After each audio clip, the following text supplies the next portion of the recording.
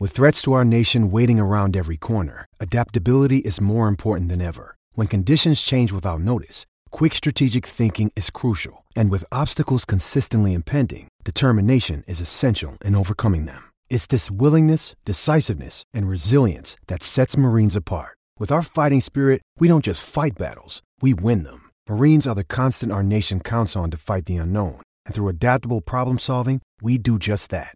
Learn more at marines.com.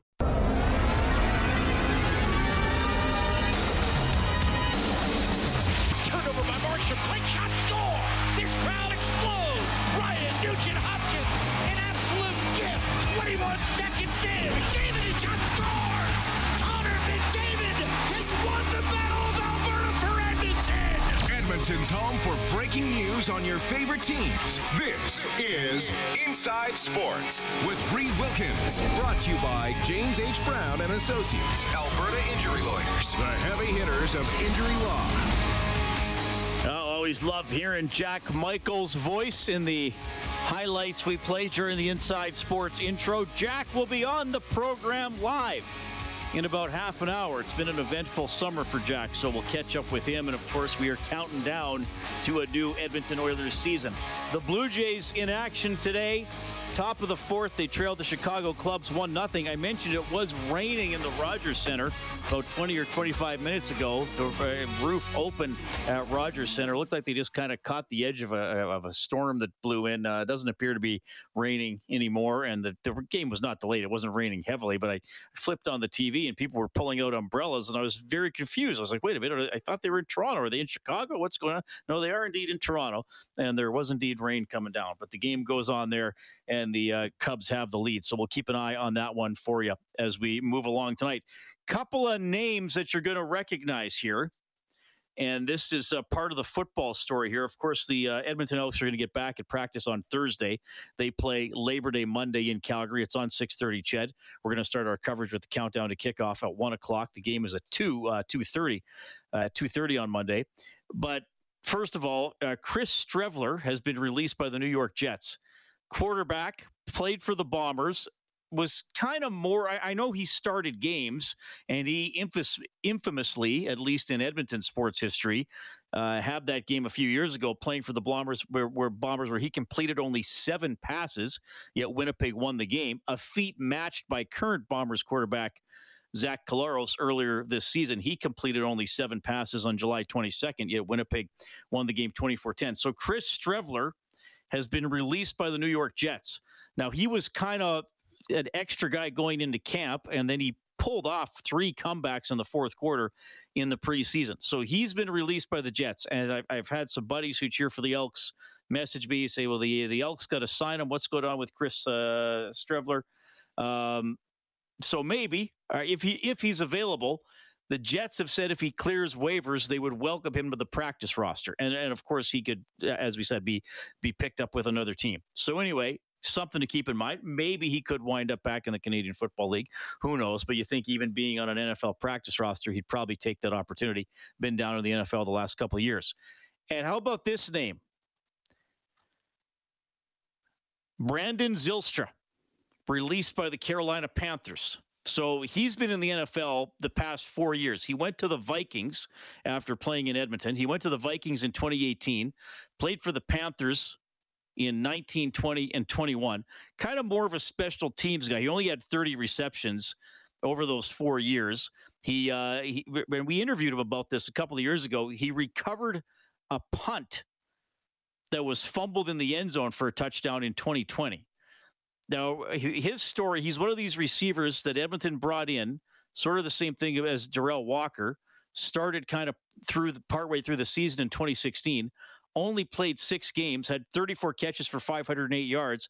And then in 2017, absolutely huge. He led the CFL with 100 catches for almost 1,700 yards and 5 touchdowns. So is he going to be available? But just some names to keep an eye on. And we're seeing the NFL cuts this week, and some guys are going to wind up in the Canadian Football League, I'm sure, or perhaps come back to the CFL, like Devontae Dedmon for the Ottawa Redblacks, and he had a pretty good game against the Elks on Saturday. So Streveler and Zylstra available. Streveler's interesting to me because, like, he was, I thought he was good with Winnipeg, but not great. But yeah, I mean, helped them win the Grey Cup in 2019, and then he kind of was famous because he kind of had the cowboy hat and the sunglasses and that furry coat with no shirt on underneath during the Grey Cup parade, so he maybe a little bit flamboyant. Now, if the Elks brought him in, is he an upgrade on Cornelius or whoever might be playing? Probably. And he has been playing in the preseason in the NFL, so he wouldn't be completely cold. But anyway, just some things to put on your radar there. Brandon Zylstra, Chris Streveler cut by their respective NHL teams, though, as I said, probably more likely Streveler gets put on the Jets practice roster. Thanks a lot for tuning in tonight. 780-496-0063 if you want to get in touch. It's the hotline presented by CertainTeed, the pro's choice for roofing, siding, drywall, insulation, and ceiling systems. CertainTeed, pro all the way. You can follow me on Twitter at Reid Wilkins, ReidWilkins, and you can email the show, InsideSports at 630ched.com. My direct messages are open on Twitter, and some dudes who do the Young Guns podcast in Montreal messaged me last week and said, will you come on with us and talk about the Oilers? And I said, well, I'll do it. I was off work last week. I said, could we do it this week? They said Tuesday, 2:30. So I was on with these guys today. We were live on YouTube, apparently. And then it gets uploaded later. So they were fun guys. It was Chris, Christopher, and Luca, and all Montreal Canadiens fans. But they do this podcast talking about different teams from around the league. One guy knew a surprising amount about the New Jersey Devils, which I found. Kellen, I don't know about you. I found that actually a little unnerving. Like, I feel if there was one team that the average hockey fan wouldn't know a lot about, it might be the New Jersey Devils.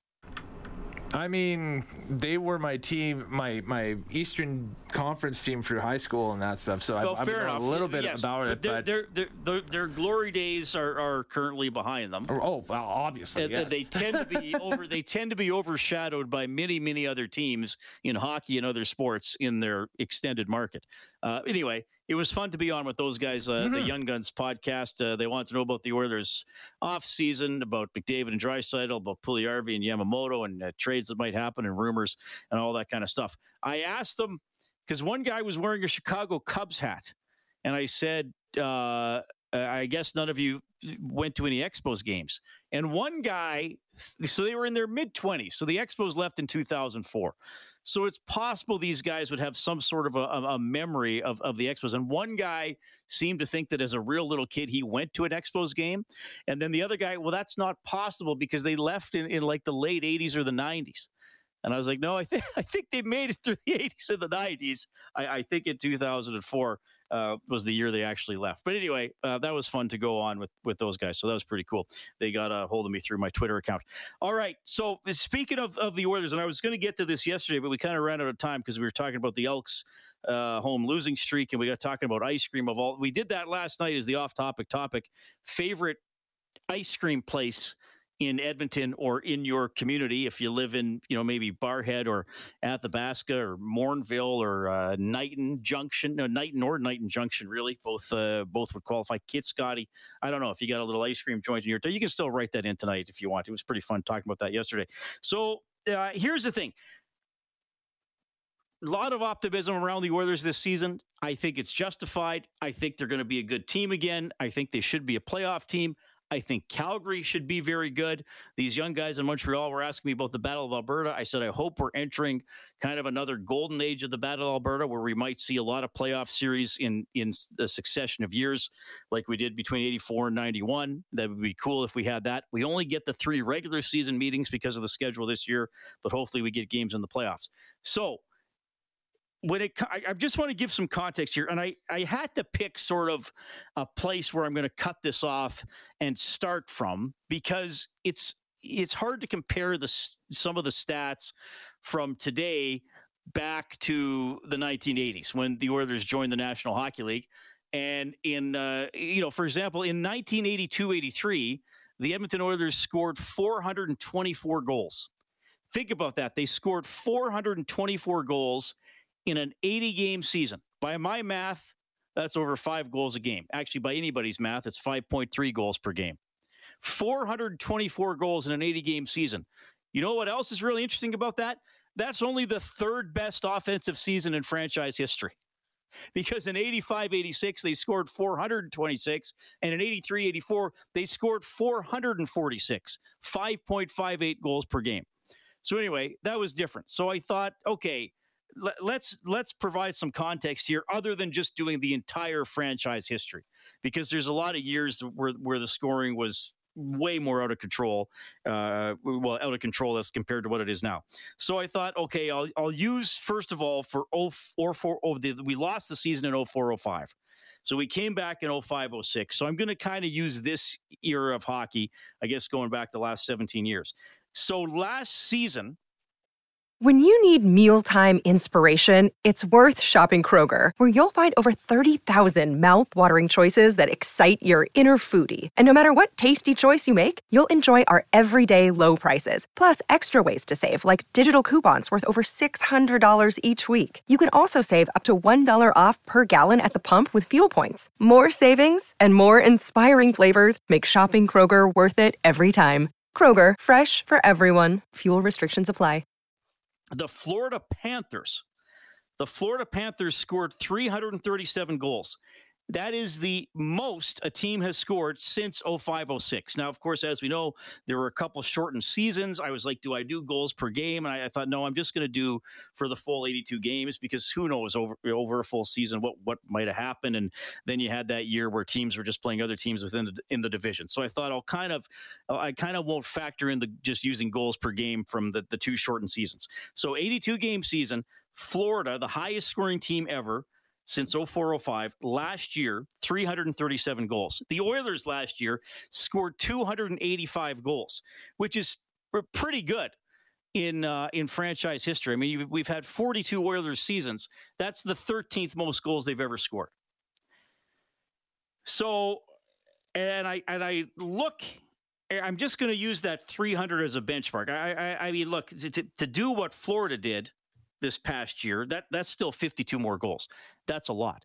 But the way I look at it, okay, let's kind of project how many goals a team might score. And I know there are a lot of different ways to do it. I'm going to kind of do it a relatively simple way. I'm not going to factor in too much on scoring chances or high danger chances or analytics or anything like that. I'm just going to look at some of the goal scoring totals and say to myself, should that guy be able to do that again? Be in that neighborhood. So Leon Draisaitl, 55. I would say yes. I think someday Leon Draisaitl is going to score 60. Connor McDavid got to 44. I think someday Connor McDavid is going to score 50. I don't know if he's going to do it this upcoming year, but those two guys combining for about 100 goals is reasonable. Zach Hyman at 27. I would say that's repeatable. Evander Kane at 22 goals in 43 games. Could he score 40? I don't know. I mean, he's probably going to score 30, so that's, another 8 to 10 goals right there. Yamamoto at 20. Some of you are probably going to say he can't. I think he can get into that neighborhood again. Puljujarvi at 14. As much as I call him a confounding player over and over again, he can put the puck in the net when he's playing chances and gets goals. So he can probably be in the mid-teens. Now you get to some guys where you say, okay, Warren Fogle, 12. Who knows what's going to happen? Could he be traded? Evan Bouchard on defense, he got to 12. I think he's a bet maybe to score a few more, especially if he plays more on the power play. He could probably be in that range. And then there's Ryan Nugent-Hopkins, who had 11 in 63 games. We know that the Nuge is capable of scoring more. So just with Kane and Nugent-Hopkins, you'd think that they could possibly add about 20 goals to their total if everybody else is relatively in the same range. Then you get into a bunch of single-digit guys. That's what the depth players tend to score. So I think rather than debating each individual guy, bundled all together, you're probably going to have somebody get to 10 like Derek Ryan. Ryan McLeod had 9. Darnell Nurse had 9. Tyson Barrie 7. Cassian's gone. He had 6. But I'm saying, you group all those kind of bottom 6 and your 2 healthy scratches together. They're going to chill. A lot of guys are going to, probably about half dozen, 7 or 8 guys, even including a defenseman, are going to chip in 5 to 10 goals. So, and I put this poll question on Twitter just for fun, because why not? We like having fun. The Oilers scored 285 goals in the regular season last year. Will they score 300 or more this season? It's a simple yes or no vote. And I'm glad to see most of Oil Country is optimistic that they will find 15 more goals this upcoming regular season. 75% of you saying yes, 25% of you saying no. It's not easy to score 300 in this day and age. And the last time the Oilers got there, I honestly wasn't sure when it was going to be, because I hadn't looked up this stat in a long time. The last time the Oilers got to 300 goals was 1989-90. 1989-90, they scored 315 goals. So 30 more than they got this past season. So just some interesting context, but I don't think the team getting to 300 is unrealistic. Getting to 337 like Florida had, that might be tough. I mean, you'd have to blow some teams out. You'd probably have to make sure you're getting an empty netter every time you're up by a goal or two late in the game and the other team pulls the goalie. But that's sort of the context there. And I think a lot of it is going to hinge on a full season of Evander Kane and Ryan Nugent-Hopkins scoring at more of the rate that he can score at. I mean, in the 52-game season, he had 16. The previous year's 22, 28, 24. So usually he's a player who can get to the low 20s. So if he gets to that, that's 10 extra goals, 10 to 15 extra goals just from Kane. If everybody else is around the same, you get to that 300 total. But just kind of a fun thing to think about and file away in the back of your head. All right, 780-496-0063 is how you can get in touch. It is Inside Sports on 630 CHED.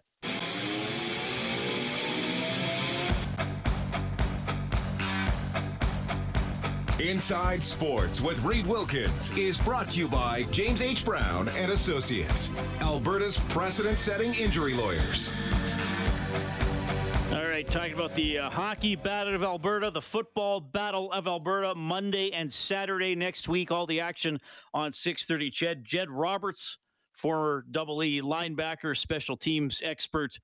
He threw a shoe once playing against Calgary. He's going to check in after the 7 o'clock news tonight. As you know, it's always fun to have Jed on the show. Always weaves a great tale. And I don't think he's ever told this story before about throwing the shoe. If he has this show anyway, I've forgotten it. So we'll dive into that. And Jack Michaels is coming up after 6:30.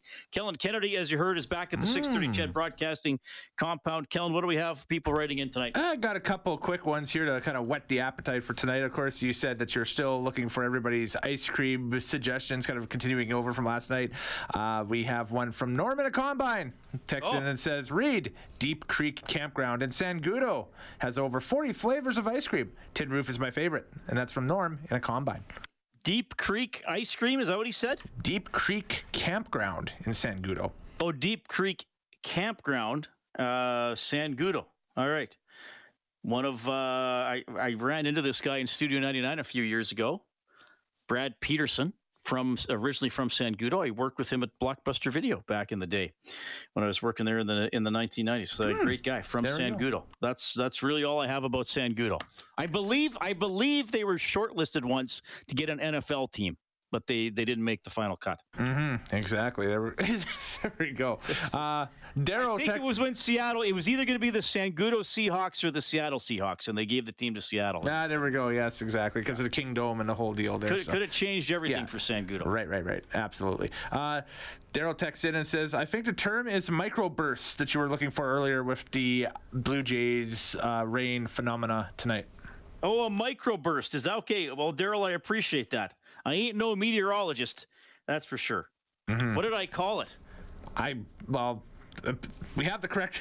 Daryl gave us the correct terminology. I have no idea what you call it. I have to go back on the tape and find out. Yeah, I think I just said it started right. Okay, so that's a microburst. See, I always appreciate it.